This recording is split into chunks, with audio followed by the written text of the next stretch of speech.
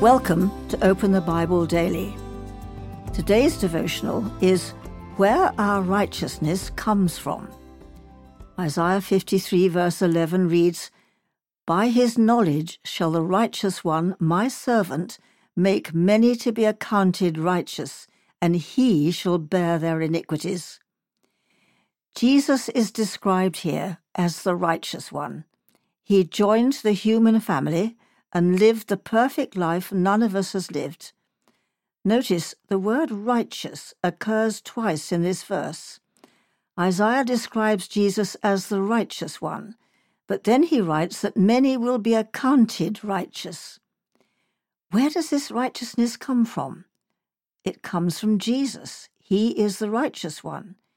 When you trust yourself to Jesus, God counts the perfect righteousness of his Son as yours.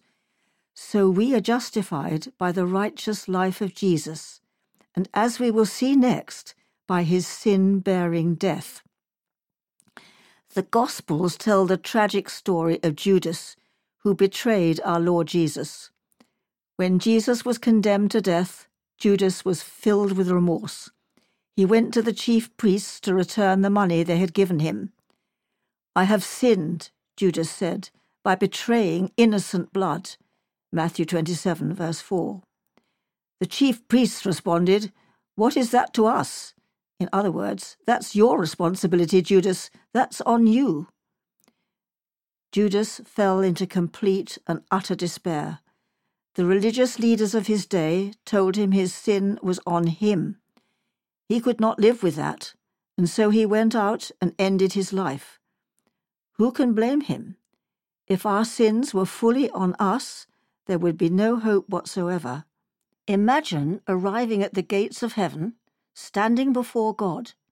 In fear and trembling, you confess, I have sinned. And God replies, What is that to us? That is your responsibility.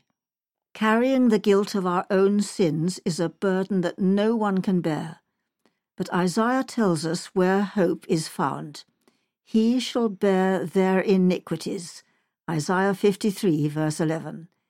And just to reassure us, he repeats it in the next verse.